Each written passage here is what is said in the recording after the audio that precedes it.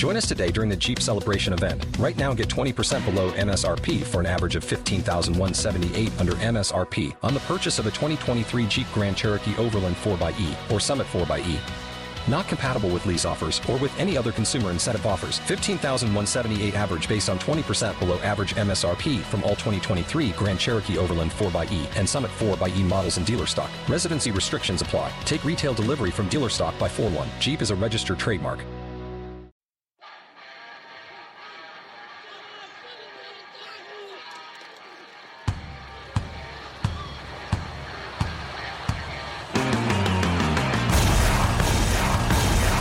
Give it up for the teams, a bunch of badasses, if you know what I mean. They're coming out of the sky, out of the sea, and on land, gonna take it to the enemy. Lock it low, boys, time to explode, boys. Make sure you get home, boys. They got your back, the pride of the fleets, the bright swinging frogmen of the UTC. Hey folks, this is Commander Mark Devine. Welcome to the Unbeatable Mind podcast, and thanks again for tuning in this week. Hey, if you like what you're hearing on this show and you like the guests, like the super cool guest I got coming up today, Jesse Itzler, then please subscribe to the podcast on iTunes or by going to unbeatablemind.com/podcast.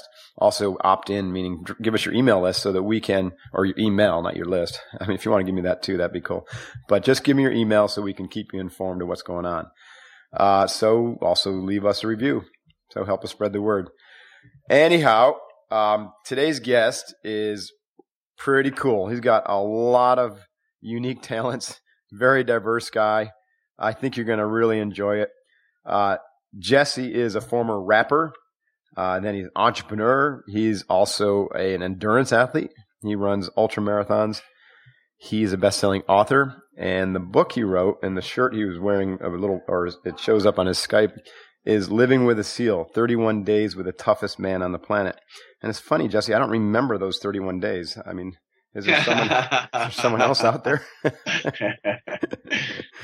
Okay, so he had a Billboard 100 hit song. He founded Alphabet City Sports Records, Marquee Jets, and backed one of my favorite beverage companies, Zyco Coconut Water, and is one of the owners of the NBA Atlanta Hawks. Wow, Jesse, your career is interesting to say the least. It certainly isn't conventional. What the heck? How did you go from writing Shake It Like a White Girl to the Atlanta Hawks? Oh, man. I don't know. I think, most of the stuff in my life that's happened to me hasn't been planned. Right. It wasn't by design. That's for sure. I'm a 900 on the SAT guy. So wow. I just kind of, followed things that I like, and it ended up working out pretty well. Yeah, obviously, you must find a passion and just dive in super, super deep on it. Is that kind of the way you are? Let's start out with music. Like, how did the music come into your life? Well, I got lured into it at an early age. I grew up in New York at the time when, rap was changing, evolving, coming up fast. Right. And after making a little demo tape and sending it out my senior year of college to probably 100 record executives and getting complete rejection from all 100, right. I think I got more into it just because I think I wanted the challenge of more than anything else. I wanted to see if I could, it actually probably was less about the music and more about like, man, that is like insane rejection. I really want to see if I can be successful around all this rejection. So yeah. I was very persistent. Well, that's good. My son loves rap. I can't confess to love it like he does, but I am curious to hear at least a part of either Shake It Like a White Girl or your favorite one you've written. Come on. You said anything goes. So man, I know. For me, it was a great part of my life, and probably the one of the best things that ever happened to me was at the time, probably the worst thing, but was that my record, when it came out, didn't do as well as I thought it or hoped that it would.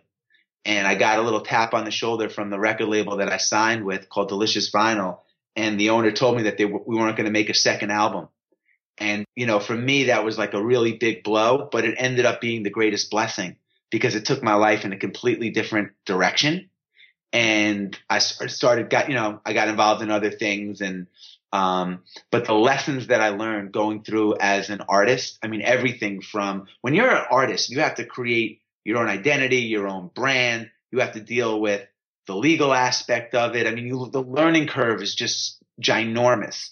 And I'd never taken a business course, or no business background, let alone any background in music. So It was like a crash course in what was coming in the future. It was a really great experience for me. Yeah.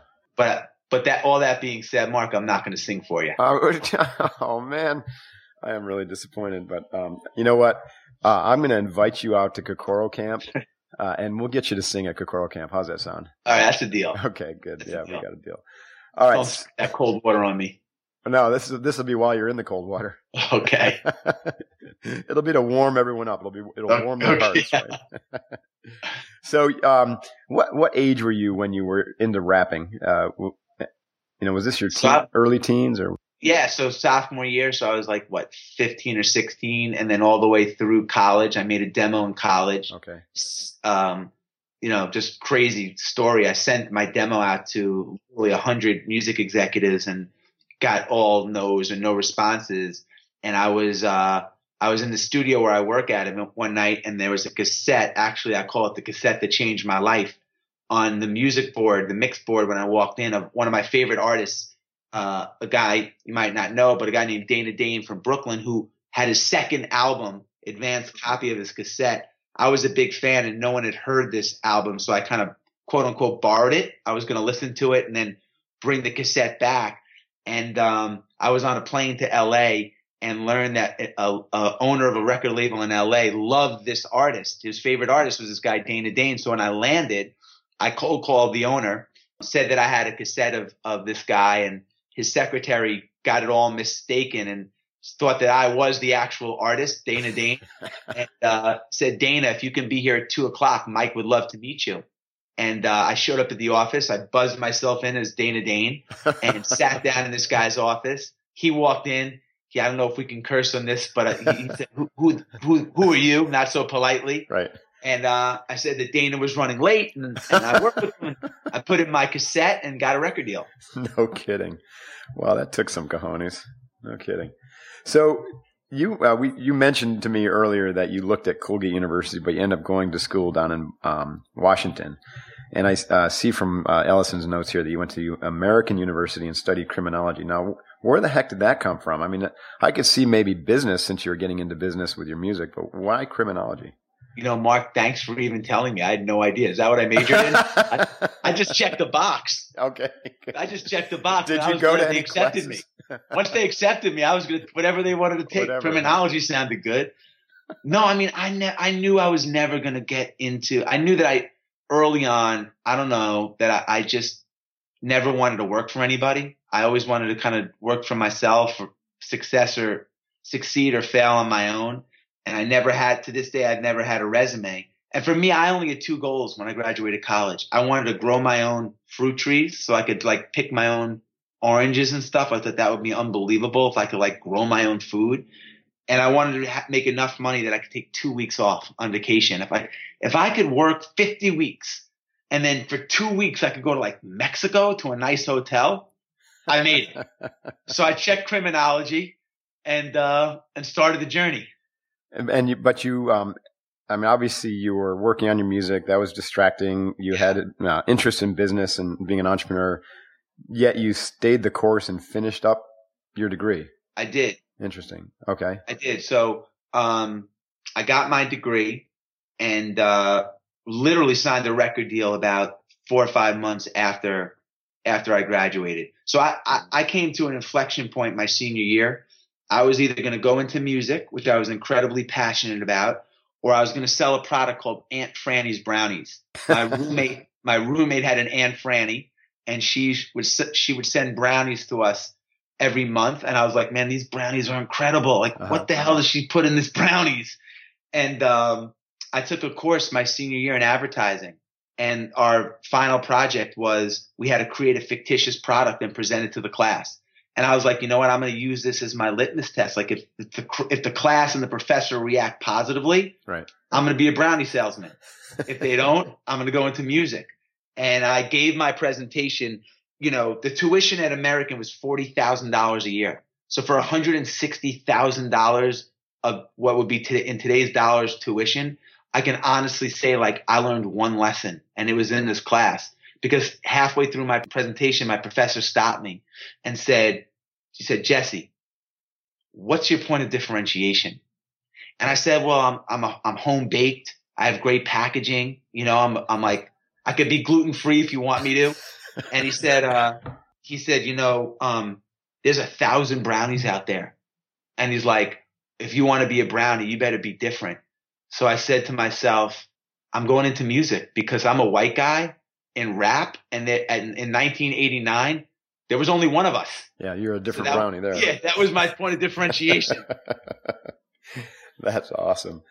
So how did you go from music into, you know, these other businesses that you've launched, like the Marquis Jets? What is Marquis Jets? Is that like a fractional jet thing, or? It is. Well, to answer, Marquis Jet was a private jet card company. We sold time on the NetJet fleet. We sold like 25-hour, almost like a Starbucks card, a prepaid flight card where you could have all the privileges of owning your own plane, but none of the responsibility. Got it. So on 6-hour notice, anywhere in the country, a plane could pick you up, and you work it off like a debit card. You buy 25 hours, you fly 2 hours, you have 23 hours left. Huh. So I got into music. I got a tap on the shoulder and said they weren't going to do a second album. I was living in California, and I flew to New York, and I got a job believe it or not, as a kiddie pool attendant, because I had the only time I could get studio time in New York City where I was living was at 1 a.m. from 1 to 7. And the kiddie pool job started at 10. So I would ride my bike 25 miles from Long Island to Queens, Corona, Queens, work at the studio, come back, get cleaned up, and go to the pool. And when the music failed for me and I moved back to New York, I kind of stuck with it. I stuck with it in the sense that I started writing theme songs for professional sports teams. And I did a song for the Knicks called Go New York Go in 1991. And it was kind of like became their anthem. And I got this crazy niche, Mark, and created this category called sports music, just writing theme songs for professional sports teams. And I sold that company to a public company called SFX. And the owner of the company took a liking to me and my partner and invited us on a trip and we flew to the Bahamas on his private jet. And when we walked onto his plane, it was like in The Wizard of Oz when everything goes from like black and white to color. It's like the whole world changed. Yeah. People fly on private jets. Like what? And we got off. By the time we landed, we were like, we got to figure out how we could do this more often. Right. And that was the start of what became Marquis Jet. And, without going too into the story, we ended up having a really successful company that we sold to Warren Buffett's NetJet, Berkshire Hathaway's private jet company. And that was the start of kind of like my first taste of success. Right. So, not to back up too much, but would you be willing to sing Go New York Go for us? When the water hits me in the face. If I sing at one of your programs, it could be part of the torture part for the other other amigos. It might be. They have to listen to me. They might want to leave. Like we had the highest quit, ratio when you were singing. They'll ring the bell right there. Ring the bell, right? All right. Well, we'll get you on that sooner or later. All right. So cool. So that kind of like launched you into big leads. From there, you made other investments and stuff. But I want to kind of shift focus. I have there's just a ton of things that we could talk about, and I want to get to the toughest Navy SEAL who was not me, who stayed with you. But before that, our team was able to solicit some questions from the Unbeatable Mind, group, podcast listeners, and I thought it'd be kind of fun to ask those because it'll get into kind of your passion for running and whatnot. But Sure. Sticking with business, the first question is from Ryan S., and he's just asking, what's the best business advice you've ever received? Well, I think I learned more from my failures than my successes. And for me, I learned two powerful lessons. I've had plenty of egg on my face through a product that I put out a couple of years ago. And the two main takeaways were, for me, were one, that everything takes time and you really have to be patient. When I went in with Coca-Cola around Zico coconut water, I remember the president of Coca-Cola telling me that it's going to take 8 years to build this brand. And I want to do it overnight, Right. And it doesn't happen. You can't, will it in or anything like that. It takes time. And the second thing is that nothing is more important than product. Right. You could have a great idea with great packaging, with great endorsers. But if the product isn't right, an endorser is amazing because you get a guy or a gal that's, a big athlete or a big celebrity Hollywood person. They could get people to buy your product once. Right. And they could get stores to put it on the shelves. But if the product isn't great, they won't buy it twice, no matter who's pitching it. So I made that mistake, rushing to market, not being patient, and not having a great product. Yeah, I think that is excellent advice. Yeah, most people, you're right. A lot of people do think it's all about the marketing and even the team, and those are all important. But you're right. You got to have something that's going to be, that people can get behind, basically, and talk about. Zyco, I remember early on when it came out, I think you were pretty much the first coconut water that I detected on the market. And I kind of found it through the CrossFit world. And because, we were always looking for more healthy alternatives to put in your body. And it was good. I mean, at first I was like, why would I want to drink coconut water? And the first one I was like, oh, that's really good. And I feel really clean when I drink it. Yeah. Good product. Well, I discovered, just to jump in, I discovered coconut water while I was training for a 100-mile run. Right. And I was doing a lot of research on if you're going to run for 22 to 24 hours nonstop, what do you eat? What do you drink? And I became my own human guinea pig for coconut water. Nice. I tried everything and I realized wow, I just ran this whole race, 22 hours. I didn't cramp. And I was literally powered by the electrolytes and all the goodness of coconut water. Coconut water. Huh. Yeah. And I just became a fan of the product. Right. And ultimately that led to, the Zico. Right. I understand you can use coconut water as a plasma replacement, right? If you have blood loss, so coconut water can substitute for actual plasma. Is that true? Well, they did it in World War II. They used to hook up IVs, coconut water as IVs, right into you because it's got the same makeup. Yeah, super close makeup to human to plasma, the human blood. Yeah, that's fascinating. So you mentioned, running. Like I've run my entire life, but I've never run 100 miles, and it's not even something I'm remotely interested in. I'll walk 100 miles, but why did you get interested in running ultra endurance races? Where did that come from? Well, I decided that I wanted to raise money for charities, and I wanted to do something that would get a lot of attention to raise the most amount of money that I could. And I knew that wasn't going to be having a golf event or honoring a friend at a dinner. And that's what was going on in my community. So I wanted to do something that would be a little bit more shocking. I decided to run a 100-mile race. I had run relays, 24-hour relays as a team, and I wanted to just see if I could do this. And, when I started out as a runner, I was running 3 miles a day. Like that was my goal, get to 3 miles. And then 3 miles was like, let me get to 40 minutes. Right. Let me get to an hour and 3 minutes. And it just gradually grew up to a marathon distance. And then I just said, you know what? I'm going to give myself 90 days and see if I can run 100 miles. Right.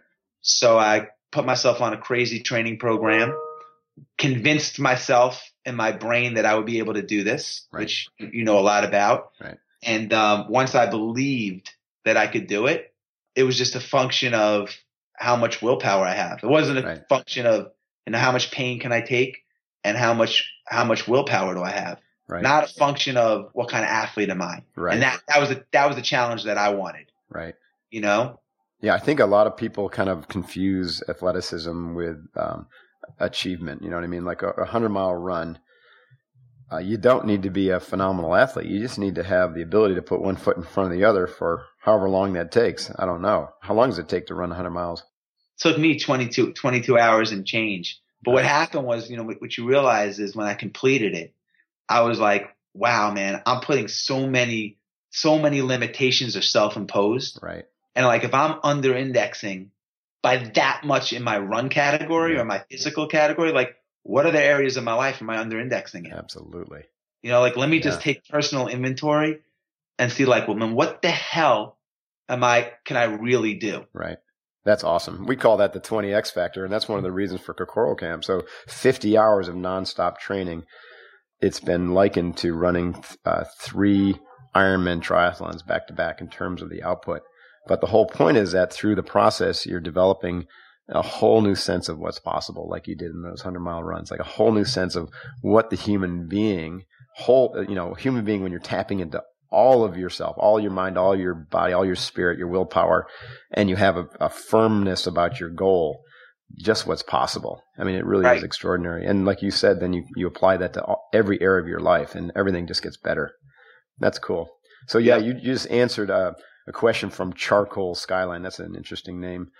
Anyways, about training for these things. So you start out small and you just work your way up and then go for it. It sounds like, did you, after your marathon, did you do like a 50K run and then a 75K, or you just went straight from marathon distance to 100? I ran several marathons and, and nothing, I just made a huge jump. Yeah. So you marathon 4 times practically. I trained up though. I mean, during my training, I was running on the weekends. I would run, back to back. I did the marathon distance several times during my training. I did 50 milers several times, but I never did an official race. Yeah. The biggest part of me in the process was, preparing, obviously, learning as much as I could. Like once I knew it was possible and I saw people do it, then it was just like, well, why can't I do it? Right. This is a test of will, not physical. This is a test of will. And if you look at the guy that broke Roger, what's his name? Bannister. Right. He spent most of his time training for to break the 4-minute mile, convincing himself that he could do it and visualizing. Right. So it was a really great lesson for me. I bet. Hey, Yoga's for Warriors. Maybe you've heard that my new book, Kokoro Yoga, is out. I'm totally stoked about this book. It's been over a year in the making. So go to warrioryoga.com to buy the book, because if you do, I'll give you a couple free things, such as the first chapter of the book, as well as a video for recovery. So prepare your body, mind, and spirit on your quest to self-mastery by checking out Kokoro Yoga. Go to warrioryoga.com. Hoo-yah. What is the hardest thing that you've done? And was it a run? The hardest thing physically for me probably was I did a stand-up paddleboard race around Manhattan, and I got caught in the current. Oh, no kidding. And, I was paddling as hard as I could humanly paddle and not going more than 1 inch. I was going through the current, and then I would stop because I was exhausted, and I go back 80 yards. Holy cow. That was really, really hard. I ended up crying in the middle of the Hudson, sitting on my board crying, drifting towards Brooklyn. That was probably the hardest thing. The 100-miler was super hard. And then, in business, the hardest thing for me has just been not being able to solve problems. Right. Whatever they are, that's been super frustrating when something comes and I just, despite all my best attempts and efforts, have to kind of throw in the towel because I've had success, but I've also had plenty of failure. Right. That's always super hard to swallow. Nobody wants a DNF on their resume. Yeah. Yeah. No kidding. But like you said, they are ripe opportunities to learn and to grow. And so we turn them into victories with the right mindset, right framing. Yep. That's cool. So tell me about David. Now, I've never met David. Of course, I know David Goggins by reputation, and we served, at different places at the same time together. Where did this come from? This idea that you want to live with David for a month and have him put you through the paces, and tell us about that experience. Well, it wasn't planned. I met David at a race in San Diego. It was a 24-hour race. I was running it with 5 guys as a relay. He didn't have anyone to relay with. He was his own relay. He's tagging himself, huh? Yeah. And kept passing the baton to himself. And the race was self-supported. So you have to bring all your own supplies. Mm-hmm. And my team, I was coming off of the sale of my company. So we overdid it a little bit. We had a massage table and a truck pulled up with food. And Goggins had 3 things for 24 hours. He had a fold-up chair. He had 1 bottle of water and he had a box of crackers. And at the time, he weighed about 280 pounds. Holy cow. So this was actually the first endurance race he'd ever done. And by mile 70, because of the lack of nutrition, proper nutrition, and because of his weight, he had crushed all the small bones in both of his feet, and he had kidney failure. So he sat down on his fold-up chair. I looked at him, and I'm like, this guy needs a medic. I mean, immediately, he was peeing blood. Huh. His feet were completely jacked up. And what did he do? He got up out of his chair and ran another 30 miles to get to 100 miles. And I was like, man, who in the world is this? And how the hell did he get out of that chair? Okay. So I Googled him and I saw that he had an amazing backstory, Navy SEAL, blah, blah, crazy history. So I just said, you know what? I want to meet a guy like that. So I cold called him and told him I wanted to just kind of meet him and had some ideas. And I don't know, maybe I confused him, but he said, if you get on a plane tomorrow, I'll give you 15 minutes. So I flew out there, and then just sitting with him for a couple of minutes, Mark, I realized that whatever got him out of the chair, whatever that mental toughness was, that drive, that whatever was making him tick, if any of that could rub off on me, then all the different buckets in my life would improve. Right. So I asked him to come live with me for 31 days. And he said, if I didn't know him, he didn't know me. He said, if you're crazy enough to have a guy like me come live with you, I'm crazy enough to come. And a couple of days later, he was at our breakfast table. Huh. So what was the first day like with David? What did you guys do? The first day, the first thing that we did was he wanted to see where I was at physically. So we went down and he wanted to see how many pull-ups I could do. And I am not super strong. I'm not even strong. Forget super strong. And I did maybe 8 pull-ups. Okay. And then he said, all right, drop down and wait 30 seconds and do it again. And I did 5 or something. And they said, all right, one more time, 30 seconds, get back up on the bar. And I did like maybe 3, 2, and I was done. And he said, all right, we're not leaving here until you do 100 more. Nice. And I said, that's cool in SEAL land, but like where I'm from, it's physically impossible. Like I can't do that. Right. And he had made one rule with me when he came, and that was I had to do everything he said or he was going to leave. So I got back up on the bar, and one by one, I did do 100.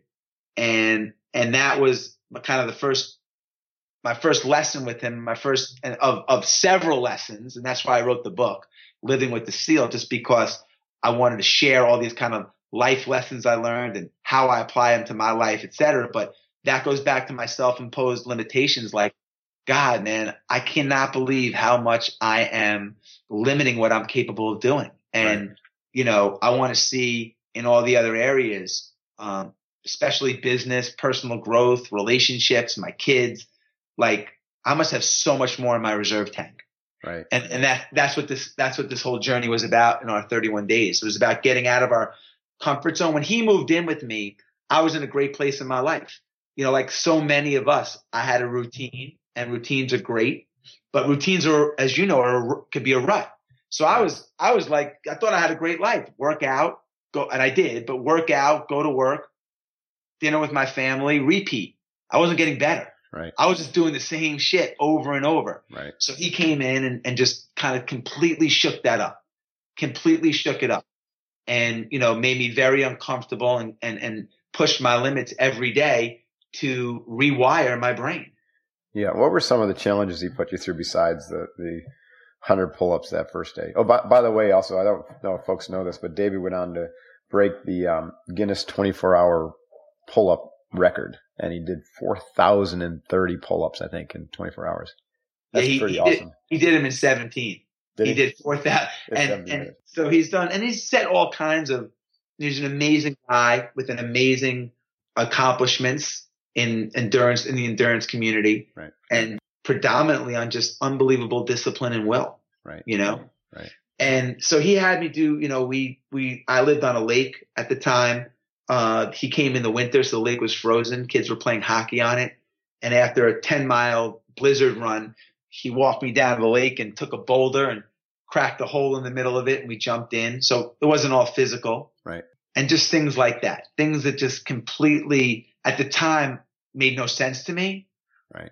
But then I realized that, he was basically exercising my mental toughness muscle. Right. And creating a pattern in my head and an environment in my head that when things get hard, I'm not going to, quit. I'm going to keep doing them until they're finished. Right. Which you're a master of. But I wasn't. I was an amateur and still learning. Right. And that's what I wanted to get out of it. Right. I wanted to get in great shape, but that you go in and out of great shape. Right. It's the daily challenges and arrows that come at you that I wanted to be able to maneuver and handle more efficiently. Right. So did you or have you habituated the routine significant challenges where you go out and, continue to challenge yourself since David is gone? I mean, since you're, back to your normal life. I mean, I do. So, I decided that I wanted to, for so many years, I was taught that it's just great to have a bucket list, right. Do things that you only live once. If it's on your bucket list, do it. Right. But I felt like that was backwards because the bucket list items for me were fun when they happened, but they didn't really make me feel alive. Right. So I created, can I curse on this here, Mark? Go for it. I created a bucket list and I started creating things that were challenging, hard, that I could fail at, that required preparation, because they made me feel the most alive and they gave me the most lessons, not me taking a picture with Bono. That's great, but that's not going to really help me in my personal journey of personal growth. So I just created this bucket list and I started putting these things on my calendar that were uncomfortable. Right. And some of it, some of them were super hard. Some of them were endurance based. Some of them were business goals that I didn't think I could do or whatever. And some of it is just like, I'm going to take a freezing cold shower every day because, it's going to remind me of a variety of things right. that will help me when things get tough, So, and that's what I did. And I started seeing a lot of improvement in the way that I approach things and still have I have a long way to go. Right. But it was a great first step in, life is hard, man. Life is hard. I don't care how much money you have or don't have, but so your mind is such a big part of it. So, my mental dialogue started to change. Right. And that was the biggest shift for me. Right. How my mental dialogue, my internal mental dialogue on a daily basis changed by doing these non-traditional right. things that I didn't understand with him at first, like jumping in a frozen lake right. or getting me up at 3 a.m. to run 4 miles every 4 hours for 48 hours. Nice. Or sitting in a sauna till I pass out or whatever. All those sound really fun to me for some reason. And I start my day with a cold shower too. So this idea, you just said life is hard. And I will take that a step further and I'll say life is hard, but it's easier if you do hard yourself, right? If you take yourself to the challenge, then when the challenges come, they will inevitably come, then you're prepared for them. And it all does boil down to how you process those thoughts in the internal dialogue. That's terrific. A great, trying to figure out the name of the book. I think it's Unbreakable by another SEAL. And oh shoot, I'm going to kick myself for not remembering the guy's name who wrote it, but you would really enjoy that. I'll look it up I did a podcast with him a little while ago, but the whole book is, talking about his SEAL experience and how, the internal dialogue was the essence of how we, whether you survive or thrive in combat or, have your ass handed to you. Anyway, it's not coming up to me. I'll figure it out. Okay. A neat guy though. Anyway, so cool. This notion of, challenging yourself and this bucket list. What are some of the biggest challenges that you've got on it right now? Like that you're looking at and say the ones that make you really, a little bit squeamish. Well, they're not all physical. So I have certain things on my list. Like I want ride my bike cross country. But I also have things on my list, like I stink at language. So I'm trying to learn the national anthem for 10 different countries right now. And like, I could listen to something 10,000 times and not remember the first line. So it's really hard for me. Right. But that's a challenge that I love because, there's no real reason for it. When am I going to ever sing the Chinese national anthem? Right. But the journey through it has been super challenging. And, again, it's just a reminder to myself that I embrace this, like that this is super hard for me and I suck at it, but I want to try to get it anyway, right. Even though there's no rhyme or reason for me knowing the Portuguese national, anthem. Right. Yeah. It's not so much about the end goal, is it? No. No. About the journey. My wife thinks my wife doesn't get it either. She's listening to these things. She's like, what are you doing? Right.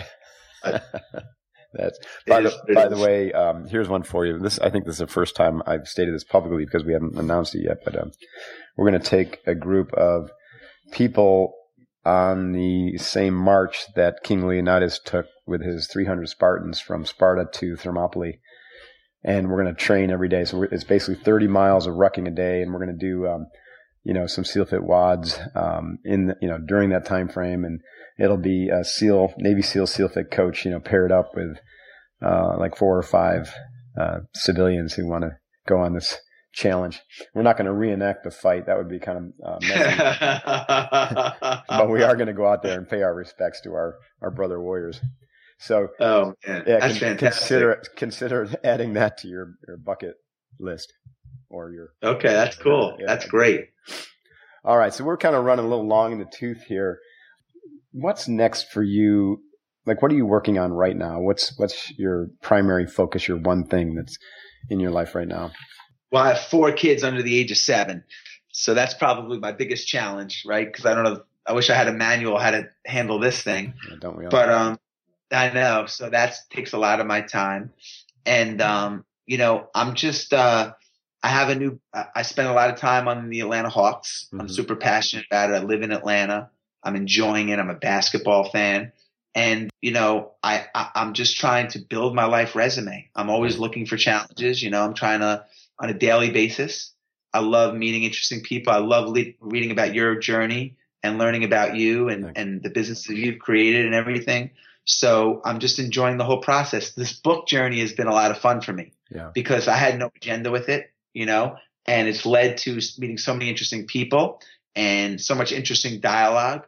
And I learned so much about myself. So I'm going to do another. It's one thing to read about inspiration and it's another to live with it.